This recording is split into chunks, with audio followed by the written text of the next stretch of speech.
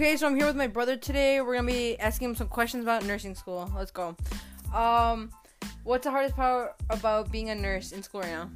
I'd say the hardest part about being a nurse would be the actual courses that you take, as they're like extremely difficult and science heavy. Okay. How did you know that you wanted to choose St. Xavier? I wanted to choose St. Xavier's because it was one of the best nursing schools in Illinois at the moment due to their NCLEX passing rate. I don't know what that means, but great. So tell me something about yourself in nursing right now.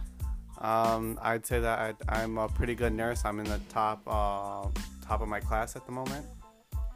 Do you think you're ever gonna kill somebody? No. You think you're the best? No.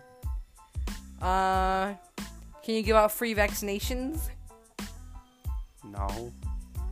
Okay, why though? Because that goes to the insurance and everything, and through the charts that we need to make as a nurse. I don't have the ability to do that and disclose that information. Oh. What's the hardest thing that nurses have to do?